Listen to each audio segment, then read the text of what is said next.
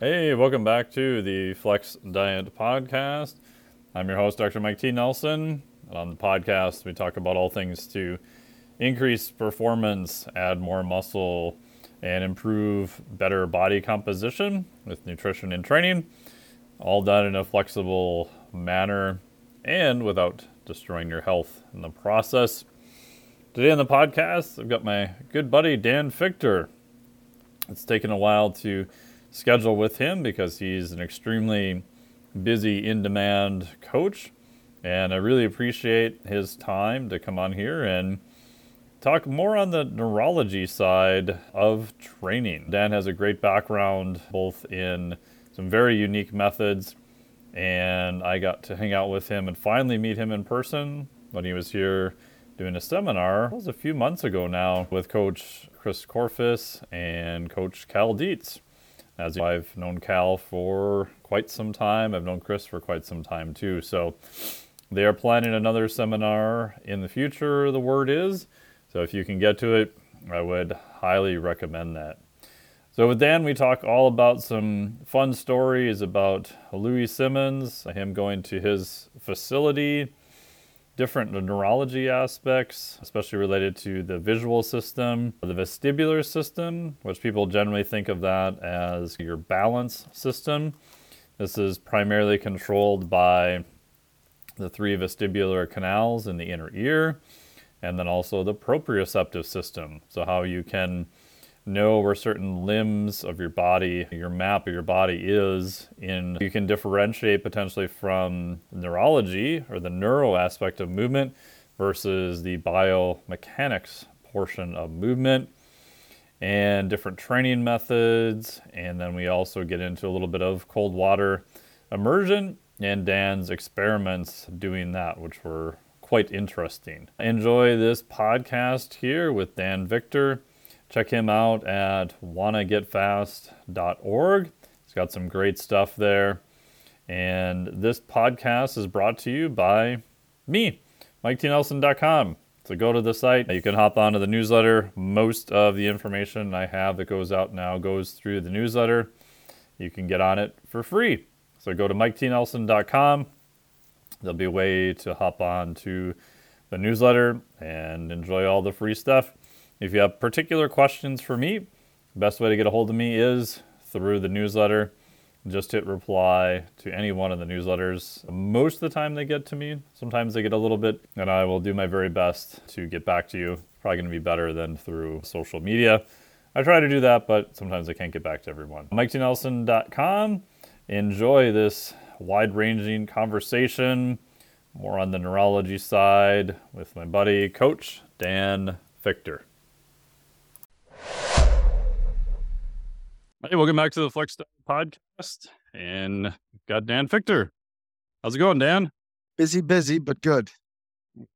What's been keeping you busy as of late? I teach physical education. I coach indoor track. I coach football. I'm the strength and conditioning coach for the school.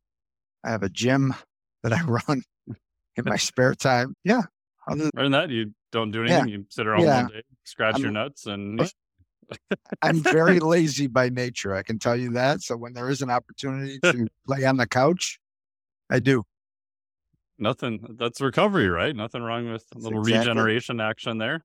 That's exactly right. That's exactly right. Yeah, and I first finally got to meet you at the seminar you guys did with Mr. Chris Korfis and Cal Dietz here. Man, it seems like it wasn't that long ago, but it's several months ago now. I know. It feels like it was yesterday. I love hanging out with those guys. That was a fun clinic. You get more stuff going after the talks are over. You get to get in there and you know how it is. I've learned more from Cal and Chris, and they're two of my best friends. And every time we get together, we have an opportunity to learn. And I love that. Love it.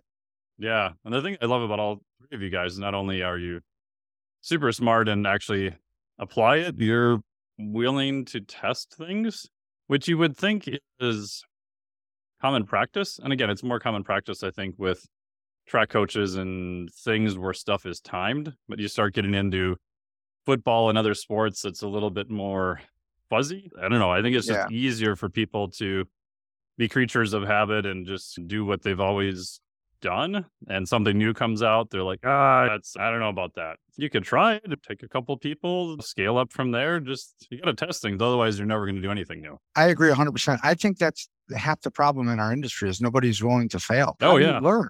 How do you learn? You can't bandwidth of being right or wrong. Let's go. Let's make some mistakes and figure out what we did wrong to do it right. And I think that also comes with being older. Yeah. I've made a lot of mistakes and I've corrected a lot of mistakes. But looking back, it's probably the way I learned the best. Yeah. I look back to the first few clients I worked with and, oh man, those poor bastards. Like, I feel so bad for. And it's funny because one of my very first in-person clients, he came back actually now as an online client almost 12, 13 years later, which to me is wild. So like he's seen both ends of the spectrum, like when I first started and, where I'm at now too. But that's how you learn, right? Because I'm sure you get tons of emails from people. And my latest thing lately is like, how many clients do you have? And a lot of times they're like, none. I said, okay, just go get one and try some stuff with that person, whatever it is. And you'll just make faster progress because a lot of times you don't know the questions to ask. But when you have a client and you get stuck, you're like, oh, now I got a problem I have to go figure out and someone's paying me. And so you've got skin in the game. And now it's much more imperative to go forward versus trying to figure out all the answers and not doing anything with them. I think I talk about Chris Corfus all the time. It's part of what we've done over the years and years that we've been training and learning and researching is we've had these stops at these incredible performance training places, from the West Side Barbells to Mel Siff to you name it. We've had an opportunity to talk to those people. And I think you start to formulate your plan. The Charlie Francis you formulate your plan and you figure out what works for you and what works in the environment you're in, the clients that you have. But all those things that you've learned are building blocks to make you make better decisions and more informed decisions as you get older in your career and you have clients that you're working with. So I love the history of how I've done it. I didn't like it while I was doing it just because it took so long and it cost a lot of money. But looking back now, I'm finally in the last few years looking back as people say, oh, you talked to that guy? I'm like, yeah, I did. I had an opportunity to sit down with that person. Like Mel Siff, he's not around anymore. I've had an opportunity to spend some good time with him. It was great. Didn't realize it then, but now I'm like, wow, that's pretty neat. I'd want to hear that. I'd want to hear what I have to say about that. So it's been a fun ride. And as I get a little bit older here, it's fun looking back at it. Yeah. Like the two people that come to the top of my mind that I read their stuff, knew a fair amount about them, but never got to meet them in person was Louis Simmons and Mel Siff. Yep. And was in Mel's house and Louis was in my gym. And really? I always tell the story. When I was speaking in TFC with Tony and Chris, JL was sitting at the table. JL. Oh, yeah, I know JL. I tell this story every time I get on a podcast. I was talking about how Louis came out to my gym and he turned red. That giant head of his turned red. You're lying. There's no way Louis Simmons left West Side Byproduct. I've been there. I trained there. I know his everyday. No way he goes anywhere. So now I'm scrambling, trying to find pictures of him in my gym. He didn't believe me until he called Chuck Vogel and finally saved my ass. But yeah, did Chuck come out with Louis then? What's that? No, Chuck didn't come out. It was his wife. His wife came out. Okay. Doris. Yep. Okay. And then I met him the first time. I met him halfway in a place in Canute, Ohio. I think it's halfway between Rochester and Columbus. He picked the spot. I met him and I worked on him a little bit. And it was an interesting dinner, to say the least. And then I took our doc down to West Side Barbell. He invited us down and he was a good man. People look at his outward appearance of how rough and tumble he looked, but man, he had a big heart. He had a really big heart. Yeah, I think we were talking, I know of countless people who were not big names in the industry. No one would probably even know them that called up Louis and said, hey, I want to learn from you. And Louis literally just told them, okay, just stop by the gym. And to their credit, they drove. And occasions they're like, yeah, Louis just stayed up till 8:00 at night telling us all about training and history and the Soviet method and whatever. And these are people that no one probably has even ever heard of. Yep. And like you hear the same stories from like literally everyone who's been there. When he called me, I'll never forget it. I was working with somebody, with an athlete. The phone rings and I look at, I don't know where, it's Columbus, Ohio. I pick up the phone. I'm like, hello. He goes, hey, this is Louis Simmons. I thought it was my buddies busting my balls. So I hung up. 2 minutes later, he called. What the hell are you hanging up on me for? I'm like, who is this? I'm like, is this Dave? And then I'm thinking, my buddies don't know who Louis Simmons are. I mean, outside of the industry. So I'm like, oh my God. I asked him, why are you calling me? Yeah. He's like, I hear you do some really cool stuff. And and it was just awesome. At the time, he was 64 years old. Yeah. He's like, I want to meet you. I want you to work on me. I want you to talk to me about what you know.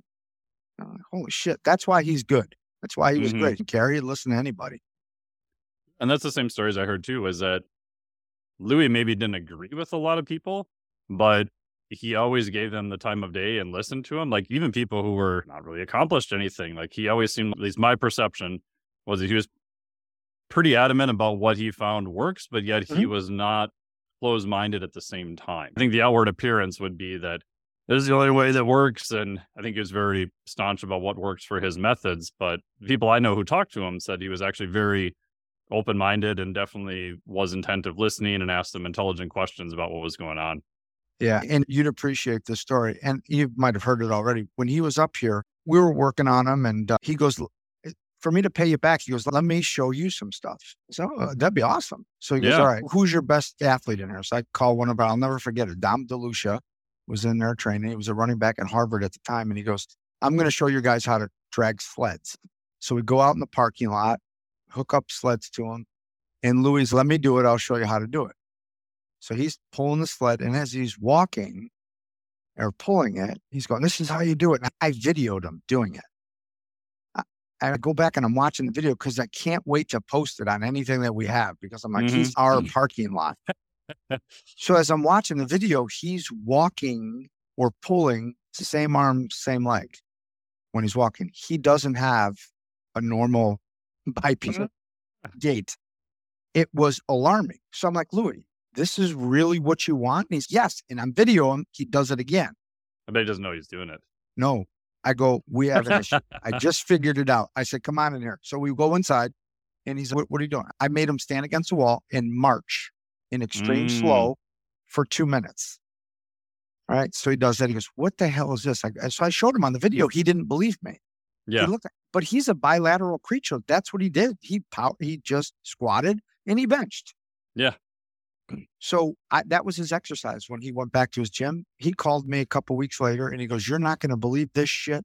I put 20 pounds on my bench press. I'm like, well, I don't give a shit, but that's awesome, Louis. Great. It's like, I think it's your stupid exercise. Okay, whatever. But it was remarkable. And I've been showing that video clip of him doing that. And people don't realize that's the unintended consequences sometimes of lifting weights in that world. Do you have any early videos of him doing it? Do you know if it was the way he always was or if it changed to be that way over time? I think all I can tell you is the video that I have, he was doing it. Yeah. And I asked him to do it again and he did it the same way. So I would imagine that's the way he was doing it. Now it could have changed. Maybe his injury or those extreme motor patterns pushed him into that deficit in gait, but it was eye-opening. And he had no idea. So when he started to march on the wall, he was lifting same arm, same leg. I go, Louis. Yeah. Stop it. He said, stop what? What are you talking about? I'm like, same arm. Okay. He had to really think about it. It wasn't reflexive anymore. So to me, that type of lifting deadens your nervous system. It shuts down your natural bipedal locomotion tendencies. Yeah. And then you have the confounding factor of people like myself and other people who don't have some of those inherent patterns that you're paradoxically, no matter how much you suck, drawn to bilateral stuff I can hold on to and move because, for my case, catching a ball, all that stuff, especially early on, was almost impossible. But if I hold on to something, I'm only using proprioception and I feel more secure, like I can do something at that point. So you kind of have this convergence of these people being attracted to that. And then you've got the thing probably making the deficit that they have worse at the same time. That's interesting that you say this. You were finding ways to create stability for yourself Oh, 100%. Reduce the threat, basically. To me, that's all training is. Can you find ways to reduce threat and move without compensatory pattern? That's it. There's nothing more than that. Explain that a little bit more if that's a new statement for people listening in. Yeah. So for people who follow me, I talk about neurology all the time and how but that's movement. So movement is brain generated. There's nothing else other than that. From a bone structure standpoint and a muscular standpoint, everything is controlled by the brain. So most people are practicing neurology. They just have no idea what they're doing, right? So I believe that the brain has these perceived threats. And Sean Sherman in his Square One system, I don't know if you've heard of Sean, right? Mm-hmm. He talks about this all the time, that each step that you take, there's going to be a perceived threat by a joint intolerant of load. So it's going to have a pattern associated with that. If you find that pattern and you correct it, you'll move, call it cleaner. You're not going to ever move without a compensatory pattern. Always going to be there. We're not perfect, but you're going to move in a freer way. You're going to be stronger. Yeah. You're going to move in a way that your muscles were designed to. To me, getting strong it's easy. Being able to move fluidly is tough. So if you start to understand movement and gait, and that's what we're hardwired for, I think training takes a completely different look, to be honest with you. And especially for training athletes where you have a ramification to making their movement patterns worse, right? If you're a power lifter, you could probably get by and may not be the most effective way to do it, but you're looking at output on a bar in a bilateral exercise, a squat, bench, deadlift. Yep. But if you're an athlete, like we've all seen examples of athletes that have worked with whoever coach and they brag about, oh, look, they've added 200 pounds to their squat, but yet their next season sometimes was worse. And again, you've got complicated things if you're looking at football and hockey and everything else. But a lot of times I think the assumption is if they just get stronger, they'll be better. That's true if they're very weak. But at some point, if you get stronger, your squat goes from 315 to 475, but you move worse, you probably became a worse athlete, not a better athlete. That's exactly right. We spend the world of training in the voluntary movement aspect. We spend very little time in the reflexive part, which is more important in sport, in gait, in movement than anything. Training things like the vestibular system, the visual system, the proprioceptive system, how they all integrate together. I think that's where, if we're movement coaches, I think that's where we got to be. And I'm not saying we don't. Some people have taken the squat and got it. I don't do that. We squat and we bench. We do all those things, but we also understand the consequences that come along with it, right? So we have to be able to train around those things, through those things, and with those things to be able to become better movers. Or else, just like you said, your bench press will go up 200 pounds, but how's that going to help you be a better football player? And I think that's where all these systems like RPR, all these systems that are identifying different sensory inputs are coming to light now, and people think is unbelievable. And it is. Yeah, I'm always amazed. I think it was my buddy Adam from the Kerrigan Institute who said this once, that if you think about pure sensory information from movement, that movement in general would be expected to be incredibly painful.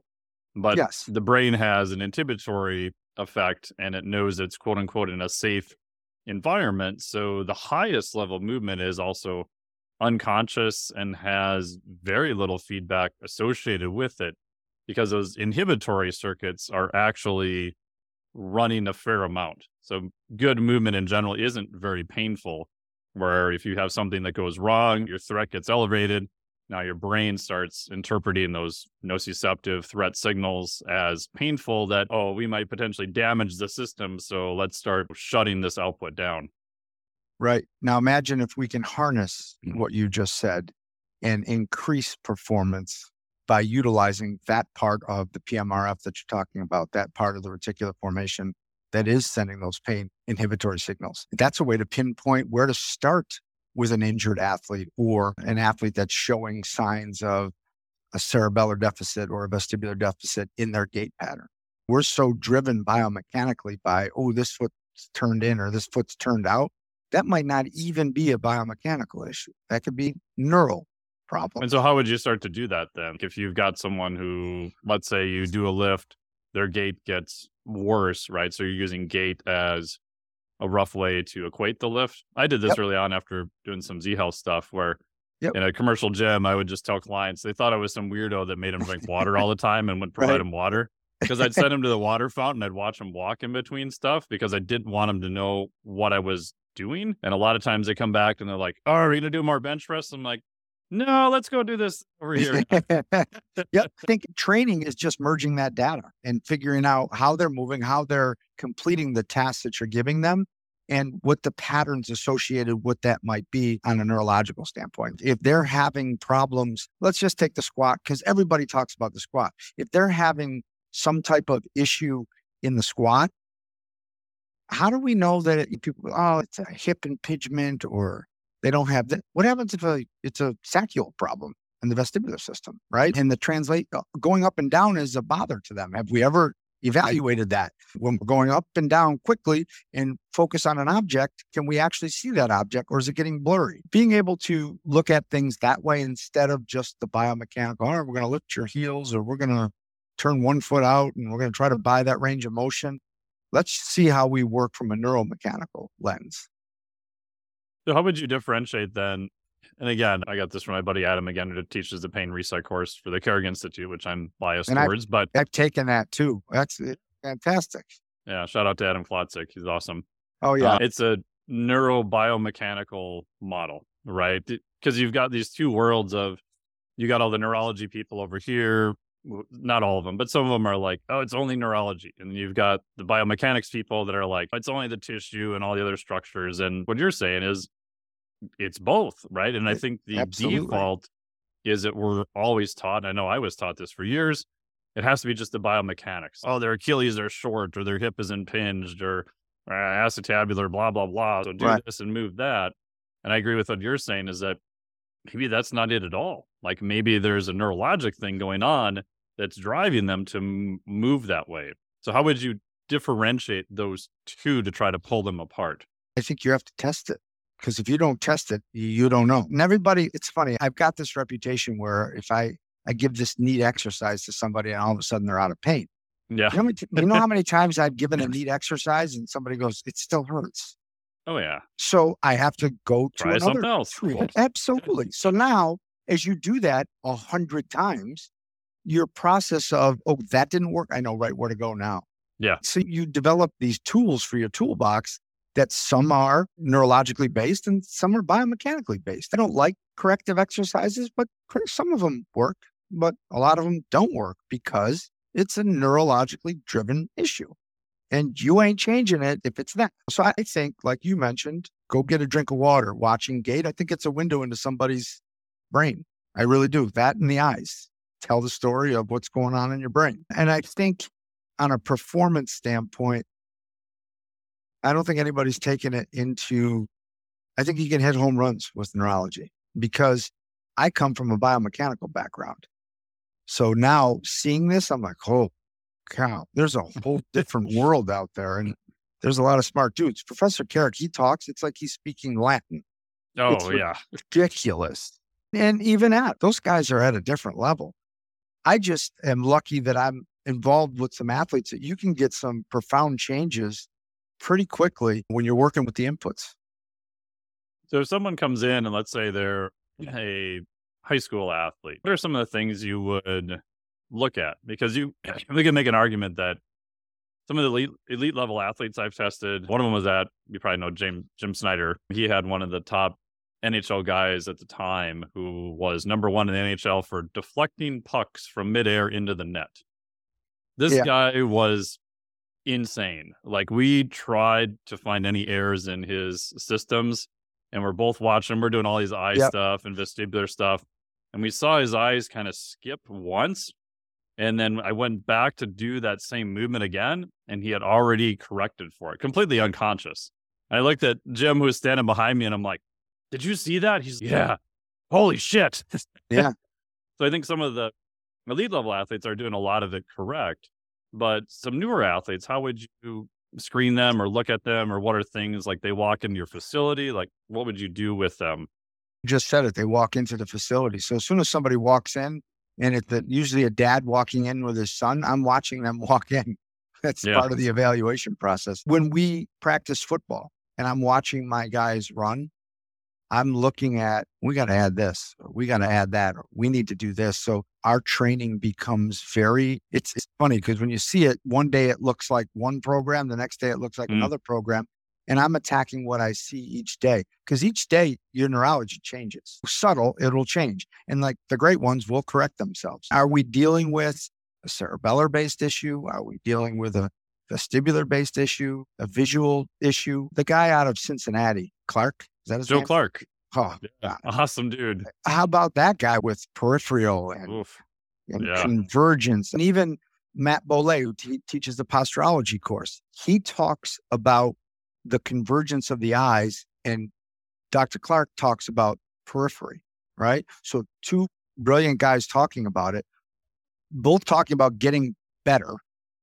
But we need to be able to converge here all the way, not where people think they just read from. So that's been awesome to hear that side of his journey with Dr. Bricot. And then you hear Clark talk about the peripheral and concussions. And so it's a huge part of, it has to be a huge part of your training. People who've never heard neurology, heard a Dr. Clark speak, they'd be like, what am I missing? Yeah. Why am I, oh my gosh. So I kind of feel like I'm a bridge there. Like I'm a person who's not very smart, but I've listened to a lot of smart people talk about it, and I patched it together to figure out a way to do it. But how I think about it, so I look at principles, right? So if you look at the body, and like you were saying, it's mainly driven by threat. So if we want to reduce threat, we can increase performance.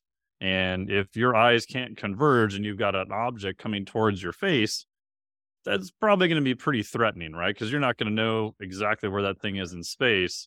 Consequently, if you're a football player and you've got stuff going around in the periphery and you've got humans running at mass speed from, quote, your blind side or right out of your vision, you can then also argue the same thing, that peripheral vision there is going to be incredibly important to prevent you from concussion, or to just do those slight movements at the last minute to try to reduce the amount of force.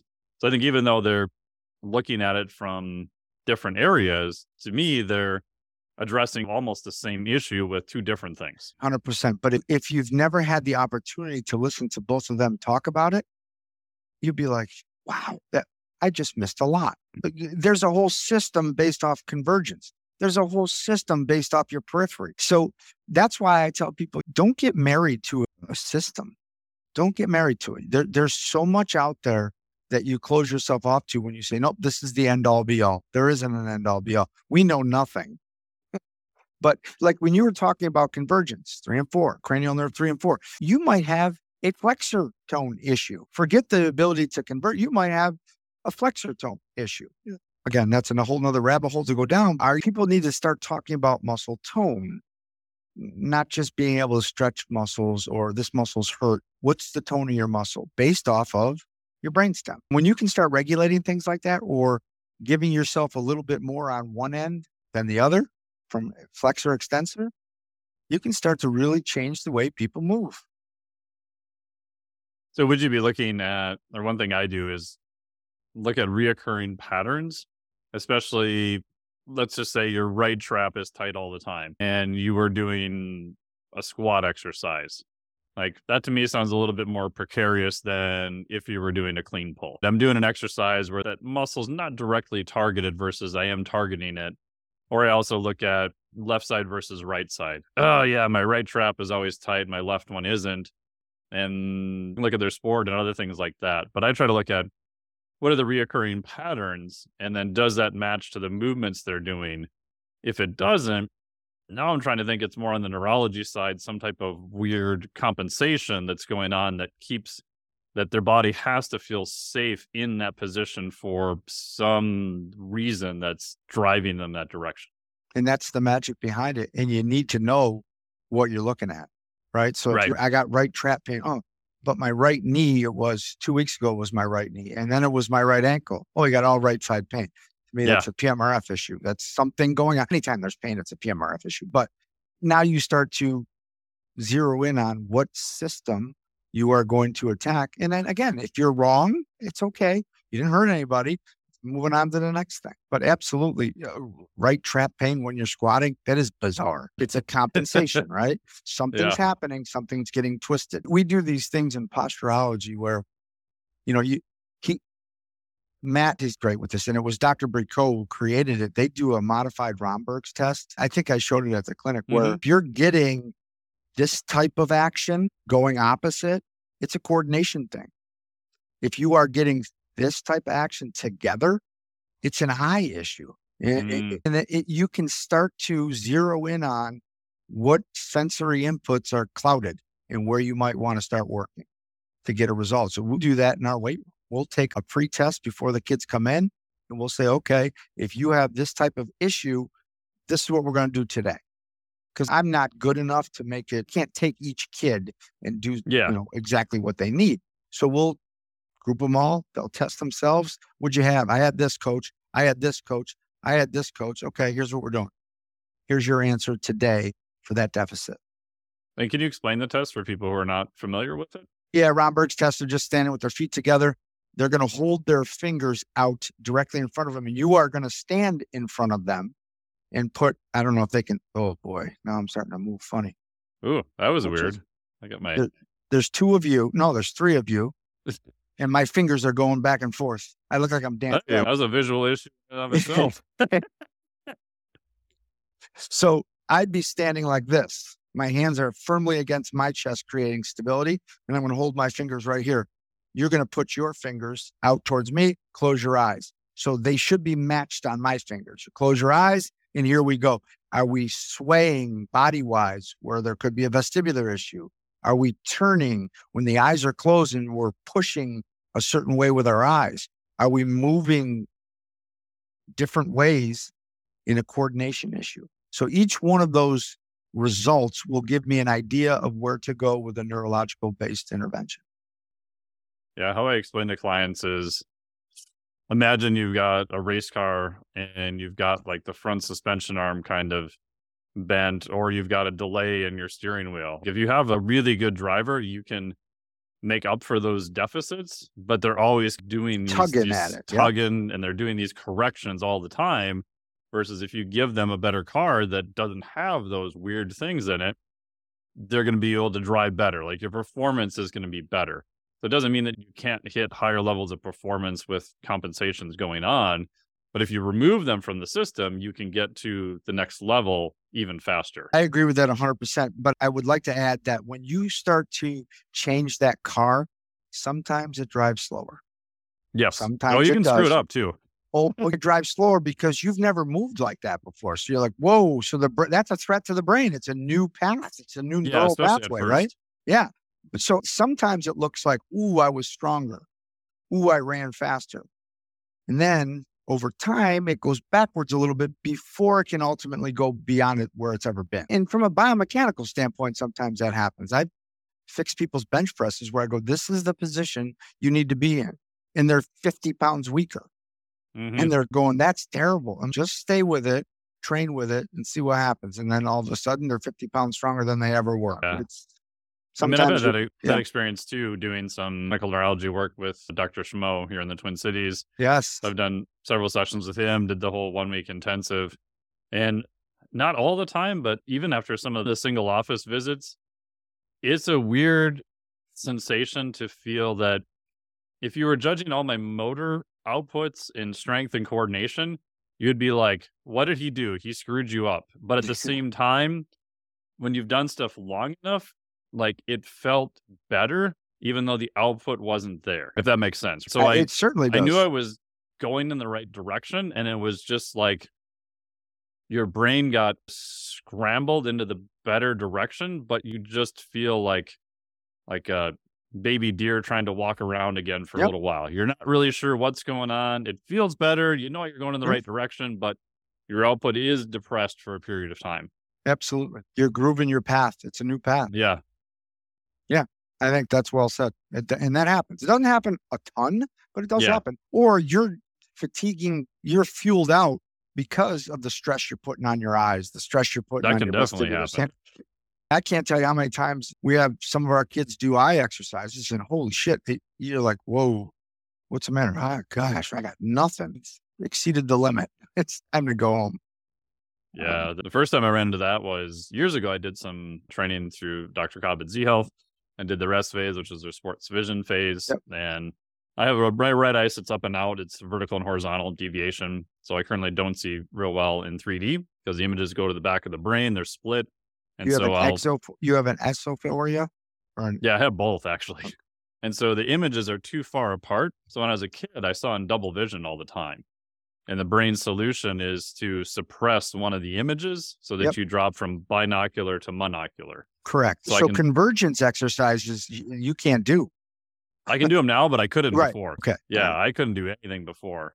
But the funny part is, I didn't at the time, when I was 24, 25 at the time, I didn't know any of this because I'd gone to the doctor, blah, blah, blah, learned to drive, scared the piss out of my parents, just thought I sucked playing balls.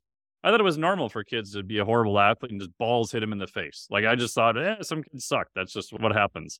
So I go to the training and they start testing different aspects of visual stuff. And then everyone's like, whoa, check this guy's stuff out. It's so crazy. So everyone in the class is coming over testing me because I've got all these like crazy ass responses.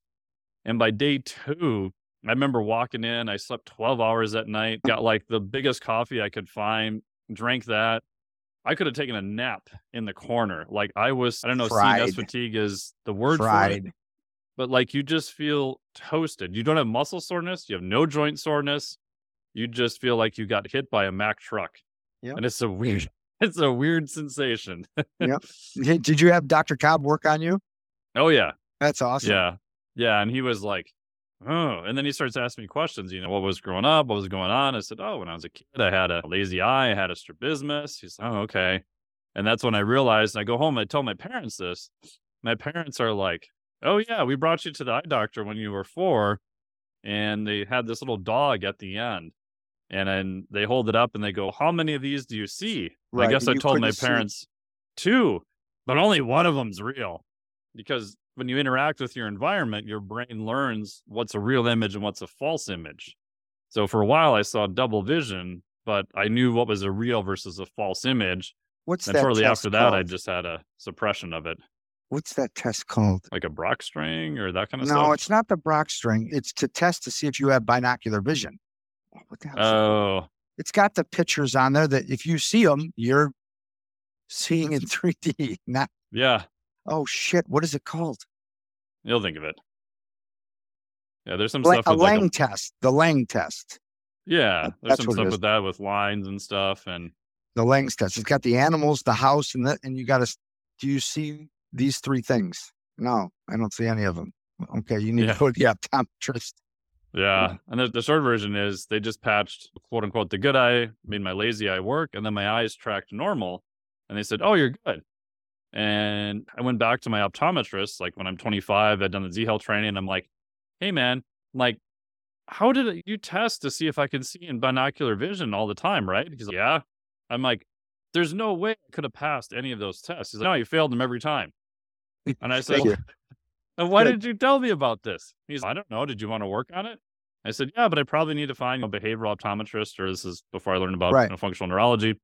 And he's, oh, I'm a behavioral optometrist. And I'm like, you are? I said, why did you never mention this? And so he's like, make another appointment, come back, we'll try some stuff. I'm like, okay. And so he just puts you in front of a computer and has you like line up these images and then uses like up to a 10-degree prism to try to just move the visual image. And I couldn't do that at all. And he's just, I don't know what to do with you. It's so bad, we can't do anything. And I said, what should I do? He's like, I can give you a surgery consult. I'm like, okay. So you could maybe pull the muscles to have my eyes aligned, but that doesn't mean my brain is going to take the image, does it? He's maybe. And I'm like, what's the percentage that this is effective? He's maybe 20 to 30%. I'm like, that sounds horrible. Like you gave me a referral for something that might be 20% that's a surgical procedure. So I was not happy with it. Yeah. And I'm paying you? Holy cow. Yeah, and I'm paying. Wow. Yeah, that was pretty wild. Wow. So one of the things I even do now with clients is on my little intake form, it's, do you play ball sports? Like, and even I've had in my living room, just take a ball, put little letters on it and throw it so it doesn't spin. and be like, okay, catch the ball, track it into your hand, and tell me the letter or the number. Yep. You'd be amazed like how many adults have a very difficult time doing that, like more than you would think. Have you heard that program, Bella Vista? I have not. It's a ball balance, visual, whatever, but the guy created this whole curriculum around bouncing balls, catching them, hand-eye coordination. It's fantastic. It's Bella, BALVIS, Bella Vista. Okay, I'll have to check that out. Yeah, look it up. It's crazy, but I've used a lot of that stuff with some of our. We do it in our individual practices for some of our wide receivers. Take tennis balls, and we're constantly catching, rotate. So the one time on Monday Night Football, one guy was doing that, and my kids are text messaging me, "Coach, we do that all the time. We've been doing that for years." I'm like, "Okay, guys," but yeah, from a standpoint of being able to just have the hand-eye, people don't realize that gives you mobility, and brain gives you stability. So these things that we work on balance-wise, hand-eye coordination, foot coordination, these things are important for us to be good movers. Forget stretching your hamstrings. It's incredible. You want to increase your shoulder flexing? Learn how to juggle. Yes. Yeah. That was one of the things I ended up doing. It took me 3 months to teach myself how to juggle, because I'm like, I'm either going to try to figure out how to be very functional with monocular vision until I can figure out binocular, which I figured was a higher rating. But yeah, that took forever. And now it's like, I can teach most people 30 minutes, maybe. Yeah. If you know the system to do, it shouldn't be that hard. But like you said, you can get a lot of mileage just from doing that, especially people doing a lot of computer work. Their eyes just get fixated in one area the whole time. I got to tell you, if I'm standing all day or whatever and I have back pain, I'll juggle. I'll do something to get my motor coordination back. And also that tactile acuity in your hands, in your feet. We have no idea sometimes that we have no sensation in any of those places, yet we want to move them. Do you do any balance work? I've got like what is it called here? A swell trainer, but it's basically for a surfing. So it's a board you're balancing back and forth on a little tube. Yeah. What are your thoughts on balance training? No, I would say on solid ground and moving my head into different positions would be my balance training. Being on one foot on solid ground, being able to get my head in different positions where I might not feel comfortable. I do think that stuff from a rehabilitative standpoint has some merit, but I don't normally put it in the weight room just because I'm afraid someone's going to slip and kill themselves. Yeah. Yeah. But, and I would agree. Most of the literature shows that it just doesn't seem to transfer very well for strength and conditioning type purposes. Right. Now, if you're trying to, I love perturbation. I love hitting somebody and making them respond back and challenging them that way. I do think our eyes and our feet play more of a role in our upright posture than our vestibular system does because we're not moving at that point. I do a lot with the eyes and the feet. Maybe some other examples you do with eyes and feet. It depends. So we will work convergence. We will work divergence. Like pencil push-up type stuff. Yep. We'll work saccadic movement when we're going near to far. We will do a lot of tactile stuff with the feet. A lot of stuff. Like we have those neuro spike balls. Do I have one here? Where it's got the prongy ends. It's hard. Nice. It's not soft. Hold on a minute. I have one in my refrigerator. So I keep it.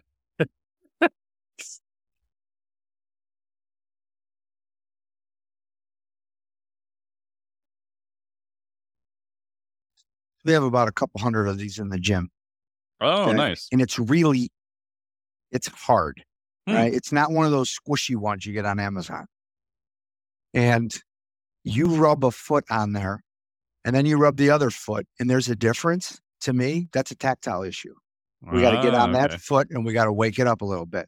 So the first thing I'll do with our quarterbacks is I'll have them find out what hand is more sensitive as they're going around. And we do it one at a time so the brain can figure out which one. We don't do it like this. Yeah. So this is in our weight room. If I'm ever working with somebody, I always have one of these.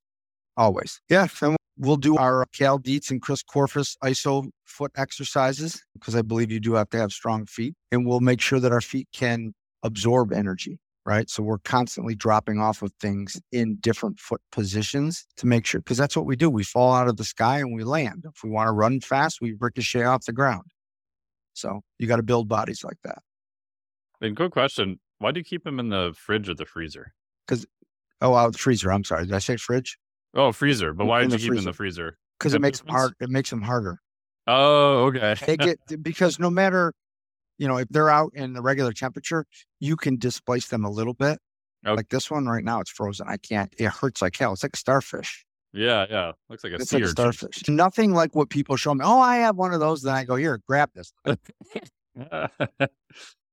But it's amazing what it does for shoulder health. It's incredible because that tactile sensation from birth was the first thing that did this to feed yourself. Sure. So if we stimulate that, it's amazing the range of motion you get. So could you extend that to grip strength is related to shoulder range of motion then? I think it's more of a tactile than it is a muscular. But I'm sure there is a correlation. So it's more proprioception based. Yes. Or tactile feeling, you get more knowing where the shoulder is. And I would separate proprioception and tactile. Okay. Yeah, I would. Nice. So that'd be another reason not to wear gloves in the gym, right? Correct. Correct. That would be one of the reasons why if you did wear gloves in the gym, one hand will be different than the other when you rub this thing. One hand will feel, oh, this hurts. This one, not so much, because that's the compensatory pattern your brain developed. And now we got to get it back in this hand. And then you will see some type of performance increase. I'm not sure what it's going to be, but it'll be something. You'll move better. Do you extend that to, I think Adam might have talked about this in the course, map tactile feel, where you'll poke someone and you'll be like, okay, now move your hand to where you think I just touched you. And they're like you're poking their elbow and they're like pointing to their shoulder and stuff. Yeah. To me, that's proprioceptive awareness, mapping your brain. Yeah. That's a big part of injuries. Absolutely. Because I've noticed that on a few people where they're like, my left arm is painful. And you realize they have no idea where their left arm is. Right. They even that amount of minimal input is their brain has no clue where that thing is. And then you have those 2-point discrimination tests. You have, there's a lot of different things you could do with tactile stuff and vibrational sense. But yeah, I love playing around with balance work with stimulation going contralateral, right? So if I'm balancing on my right leg, I'm doing some type of vibrational stimulatory in my left. Because of the gait pattern. Yeah. And just because all that sensory information is going to wind up in my contralateral brain, which in turn reflexively fires. Yeah, the kids will be like, why am I doing this with my left hand? Just quiet and do it. You're on your right leg. Do you do a lot of demos and testing to get buy-in from your athletes, or how do you get them to buy into the system? Well, I'll do a few tests that I know look, they'll be like, what? And then I know I got them. And then, so we'll layer it in. We do it slowly, but we stack things. And that's all we do. We just stack sensory inputs. And sometimes you hit home runs and sometimes you foul tip a few and you just move forward. There's no wrong. We just merge that data. And then what's happening is if something's cloudy, there's a threat there and they're going to work it out. And if you work those threats out, you're just going to be better. Gives you more options. Is there things you would stay away from just because in your experience, the potential downside may be too high compared to the upside? Or is most of the things you're doing, the downside is, it may just not really work? After going through the posturology course and hearing Matt talk about it, I'm going to spend a lot less time converging my eyes on people I don't know are binocular, because that's an issue. Say that again. So you're going to spend less time converging on people who do not have binocular? Yeah, that's an issue if you are doing that. And I don't think anybody ever talks about that. Explain that a little bit more. I have an idea, but and this is Matt talking in class about converging the eyes. It's an awful strain on the eye. And if you are not binocular, and if you fail that Lang test, it's not that you can get stuck in those positions, but you can really be cross-eyed and it could hurt you.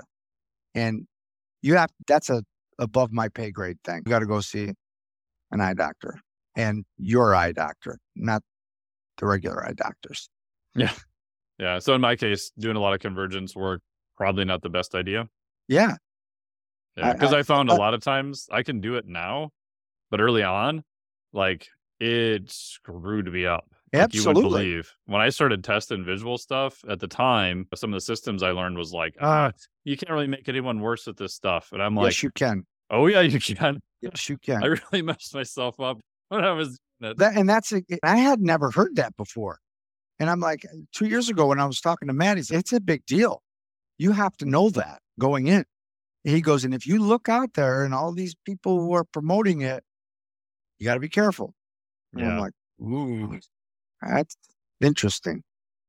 Yeah, that's kind of why I asked, because over time you figure out what systems are. It's like one of the things I like about RPR in general, unless you're a complete numbnuts, you generally won't make anyone worse unless you start getting into specific eye testing and stuff. Right. You may not get a response, but it seems like the downside is rather mitigated and there's just more of a potential upside. Yeah, I've noticed with some specific visual drills, sometimes the stimulator, depending on what's going on with people, if you don't know what you're doing and you're not testing in a progressive manner, you may jump from here to here, and that may not be good for them at all. Absolutely. Absolutely. And I've learned that through just training systems in general. Yes. I'll give you an example. So really prominent Power 5 school, kid hurts his hamstring. Get a call from their strength coach. He's got to play. All right, let me see him.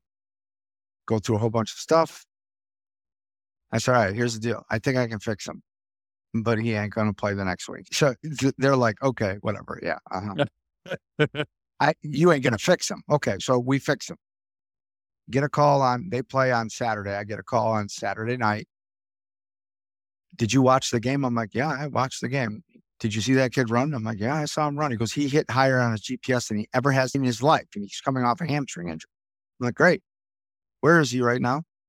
I don't know. He's probably out partying. We just, blah, blah, blah. He played. I'm like, okay. So on Sunday, you better call him. He ain't getting out of bed. He's not prepared for that. We gave him what he wanted, but it wasn't what he was prepared for. And Monday they call me back and they're like, holy shit, he's a mess. We got to sit him out this week. Like I told you, that's all right. We wanted him for this game. I said, okay. Now he's going to be out for a couple of weeks. You can expedite that, but if you're not prepared for it, that's a problem.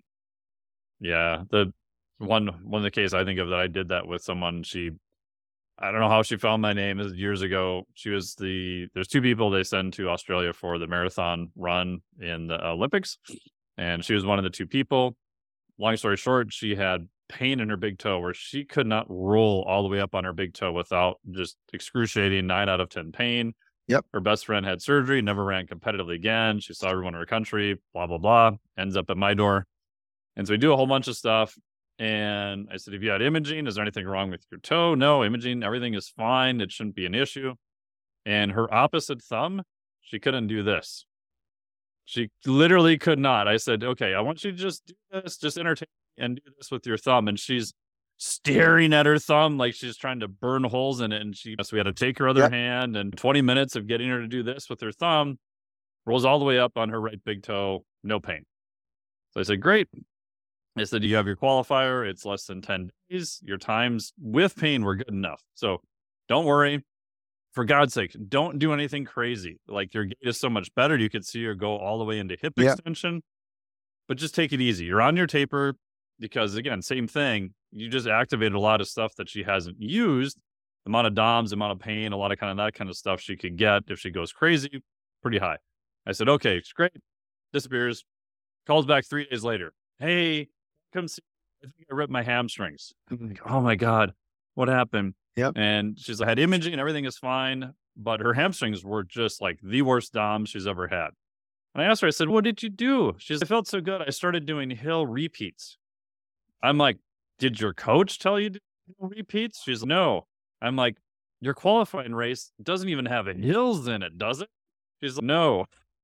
And she just made her hamstring so ungodly sore. I said, don't do anything. Do some regenerative type stuff. And luckily, she ran and qualified and ended up doing quite well. But the same thing, it's the weirdest thing. because you know what could potentially happen. And you also know that they feel so good, they're probably going to go do some stupid shit that they shouldn't do. Yep. Absolutely. And then you get to the point where in these hamstring rehab cases that you get a guy who gets up to speed and he stops real quick. Oh, I tore my hamstring again. No, you didn't. That's scar tissue. You never hit those speeds. So you've had it capped off. You finally got to that speed and you're just ripping through a little scar tissue. It could bleed out a little bit, whatever, but it's healed. And that's a whole mental thing because people won't get to that point. Yeah. But yeah. Crazy stuff. Yeah. We're going to talk about cold stuff now. Yes. Good transition. You had mentioned you had done some crazy cold stuff. So tell us about that. I did. I'm a Dr. Jack Kruse fan. Okay. That's where I've read. That's where I've researched. So I used to live on the lake and I would go in there every morning. And what I did was I didn't lift for the amount of time that I was doing cold. I got ripped. Really? I mean, ripped. And over what period of time? Like you've been this for how many days? Over about 3-4 weeks. I didn't lift. 3-4 weeks. Wow. Yeah. And I got to tell you, walked right back on with a 2 1/4 bench press test and was as strong, if not stronger. Huh. Yeah. So figure that one out. Now, how cold was this lake? I can imagine it's stupid cold. 48. Okay. 48. So not too bad. Cold. Not horrible. Yeah. No. And how long were you in there for? It depends. Each day was different. Some days I could stand it and I'd be in there for a while, 15, 20 minutes. Some days I'm like, oh, I can't deal with it today. So I'd be in there quick, in and out. But it was whole body. 5 minutes, 10 minutes? Yeah, 5 minutes. I don't think it was anything less than 5 minutes. Yeah. Okay. But yeah, then I would sit nice. I would do a lot of spot ice treatment where like in between our football sessions, all the coaches would be eating lunch and I'd take bags of ice out of the training room and stick them on my stomach. And just, what the hell are you doing? But that's freezing the fat. That's what you do. I was ripped. So were you at the point where you were shivering and feeling pretty miserable? Yeah. Yes. Yeah. Yes. Yeah. Yep. Because I looked at most of the literature, surprisingly, for fat loss. Not super impressive, but the only stuff that does show it may be possible, pretty much all the cases was horrible and the people were shivering. I do think shivering I don't know if it creates muscle growth, but it certainly creates your muscles contracting as if they were being trained with no byproducts. On again, off again. Yeah. It's like that oscillatory. I got to tell you, Mike, I got ripped. I was ripped. So Dr. Jack Kruse will always say, you ever see a polar bear come out of hibernation? They're freaking jacked. Yeah. Same with black bears. They have no body fat. Yeah. And then they eat their berries in the summer and they get fat again. And he believes that, I got to tell you, there's a lot of merit to it, that we're not designed to eat that kind of food based off of where we are and what's available to us. And I believe that. So how would you change your nutrition related to what you've learned? I would eat what's available at the latitude and longitude I'm living at. Okay. So more locally and colloquial things. Yeah. So if I was going to eat fruit in the fall, it's going to be an apple. It's going to be something that I can get around here, not shipped in from Florida. So not lots of pineapples. Yeah. Yeah. Which I love. You're in New York. Right. There's nothing. What do you eat? Weeds off the ground that was not on it. But that was his philosophy and makes a lot of sense. Yeah. I may have to try the colder stuff again. Like the coldest I've gone is right now, today it's set at 38 degrees. And I've noticed once you get below around 42, 43, and I've gone colder than that. Yep. It all just feels really stupid cold. Like if you stuck me in there and said it's 36 or it's 40 degrees, I don't think I could tell any damn difference. I could between 43 and 48 though. It's like a good glass of wine. Once you have that really good glass of wine and you have one or two of them, you're like, oh, this is really good wine. Then you have shitty wine that tastes the same. Can't tell. Yeah. But I do that. I do cold water and then I'll show you. Yeah.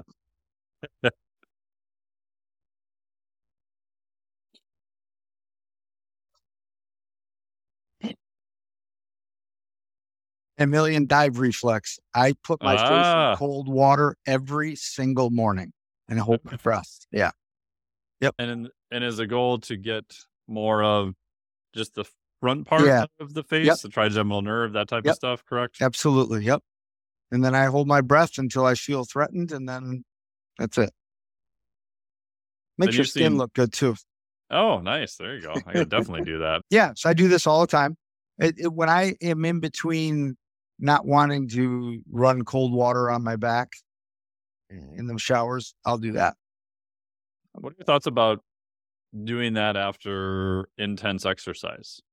That's where I don't think it speeds recovery. I just think it's better in general for your health, the recovery part of it. It helps you recover from the localized inflammation that you have in your whole body, not a specific, oh, my knee is sore, so I'm going to sit in cold. I'd probably make it worse, to be honest with you. But I just think I feel the best when I'm taking cold baths, when I'm sitting in a lake, when I was in the best shape of my life, that's what I was doing.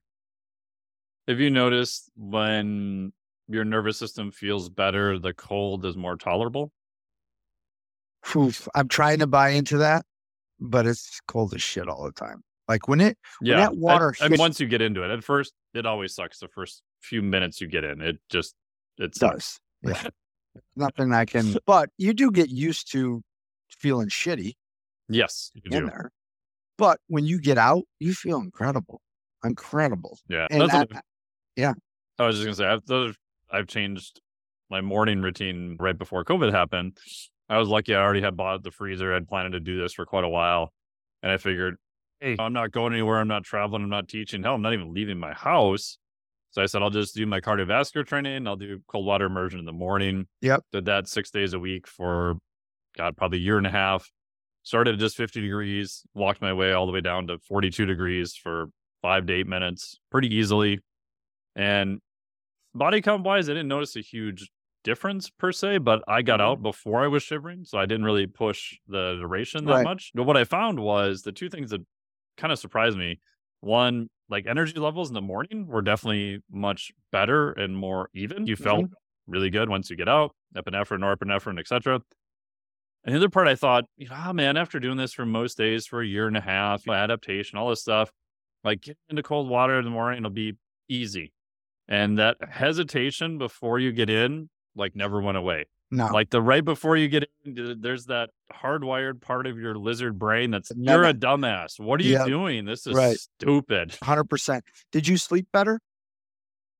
I didn't notice a huge difference, to be honest. I was doing it primarily in the morning. I think when I'm cold adapting, I think I sleep better in general, whether I'm doing it in the morning or night. Yeah. And I've started a couple of weeks ago doing this at night, this. Yeah. So we'll see. I don't normally have a sleep issue, so it's hard to tell, but I do think when I was cold adapting in the lake, I slept way better, which to me is the key to life. If you can sleep. If your sleep is fucked up, that's a problem. That's a problem. I don't care which, it's a problem. Last question, we'll wrap up. Okay. How close do you think humans can get to hibernation at night for better recovery and sleep? How cold can we get? Yeah. The colder we can get, the more towards hibernation, our natural. That's what we do. That's who we are. It's human. We should be hibernating. So, do you use any systems to cool your mattress or anything like that? Or you just use cooler air temperature? I know Chris and Cal do. I just make it cold. Yeah. I can't afford that stuff. But I would definitely experiment. If anybody's listening to this podcast and they want to send me some stuff, I'll do it. I'll do anything. Yeah. I've played around with it, and full disclosure, I don't have any disclosures with the chili pad right now. I paid for my own money, but they're super interesting, and I have their cooler system, and most times, unless I'm cutting my calories, I can't get it cold enough. So when I first got it, I took the thing and I put it at 55 degrees. Found over time, if the room temp is below 65, I can get it cool enough where I can wake up a little bit cold. And if my calories are lower, but if my calories were higher and the room temp was above 65, I couldn't quite get it cold enough. They have a new system now. My buddy, I was talking to Andy Galpin about this, and he said that, yeah, he woke up just freezing cold because they put much bigger condenser, just a bigger system on it. It's over-designed. And I was talking to the founders at the Neurosports conference last weekend. And so I was running all my crazy hibernation ideas past them.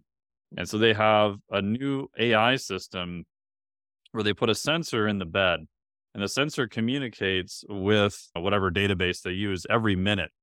And so what it's actually doing is it's driving your temperature as low as it goes, but it's watching your heart rate, your HRV, and your movement, and it's trying to wait until you hit deep sleep. Because the thing I was trying to do is, if it's too cold, you can't go to sleep. Right. At some point, if it gets way too cold, you'll wake up from sleep. But if you can hit the point where you're already in deep sleep, you can actually drive temperature pretty low because your body has less sensation at that point. And so I was explaining this to them. They're like, yeah, that's exactly what they do. So they wait for you to hit deep sleep, and then they drop the temp as low as it'll go, look at your body movement, HRV, make sure you're not stressed, and they'll iterate and find that lowest point. And then the second half of the night, which is more REM sleep, they'll slowly increase the temp a little bit to allow more REM sleep, and then you can increase the temp to have you wake up in the morning. Wow. I was like, whoa, that's so cool. That is cool. That is cool. Holy cow. Yeah. That is cool. So at some point I'll get one, but I'm super excited because to me that makes sense, right? Sure because does. You want it to be cold, but if you're too cold, you wake up, it's a threat. Uncomfortable. It's a threat. Exactly, right. It goes back to that. If you can reduce that threat, and if it's like being under anesthesia. So if I can let's do it. Get me cold, and then right before I wake up, don't they make you cold when you're sitting in an operating room? Oh, operating rooms are always cold. Yeah. Cool, man. Thank you so much for all your time and sharing all your knowledge. Buddy. I appreciate it. This has been awesome. It was. Where can people find out more about you if they want to learn from you? Where do they go? WannaGetFast.org is our website, and we started a Patreon page where I get on and I babble. I talk a little bit about what our system is, who I've learned from, why we do what we do.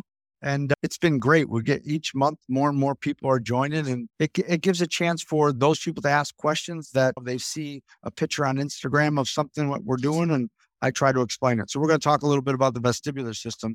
I'm going to do that talk here in a little bit and just give them basic facts of what we're looking at, what we do, how we utilize it in our training, and it's been fun. That's awesome. I would highly encourage people to check that out. One of the best pieces of advice I ever got from someone was, he's like, just look for weird people who get results. I was like, oh, because he's like, they're probably not doing the norm. And if they can demonstrate that they're getting legitimate results from it, which again, not a lot of people can, then by definition, they're doing something correct. So I always think of you and Cal and Corfus, like you're all the weird people who are getting like really cool results. So that's awesome. It's fun. And also guys like you start talking, you got to be willing to learn. Oh yeah. It's never I love it. Yeah. I was listening to you talk. You were on somebody's podcast, or you guys were talking cold thermogenesis stuff. I don't know who that was, but that was fascinating. It's awesome. It's good stuff. Yeah. It's with physiology, like it's just never ending, right? Yeah. We're looking at neurology, metabolism, whatever. It's I could spend the rest of my life trying to learn this stuff, and I'm barely covering like this tiny percent. Yeah, Jack Cruz starts talking, and my head starts going. The pentose phosphate pathway, the PP. He's out of his mind, but he's brilliant. It's brilliant. But I appreciate it, buddy. Just separate that from what they're teaching, because sometimes they might be right on track. Sometimes maybe not. But again, like we go back to testing we talked about. I can go back and take a concept and I can test it and see, hey, oh, wow, that was wacky, but that worked. Or I don't know about that. That didn't seem to do anything. And where do people find your Patreon? You can go right on our website and link it up to it. And your website is? WannaGetFast, WANA getfast.org. WannaGetFast.org. You got it. Thank you so much, Dan. I really appreciate it. This was awesome. Thanks, brother. Thank you so much. Good to talk to you again. Good to see you.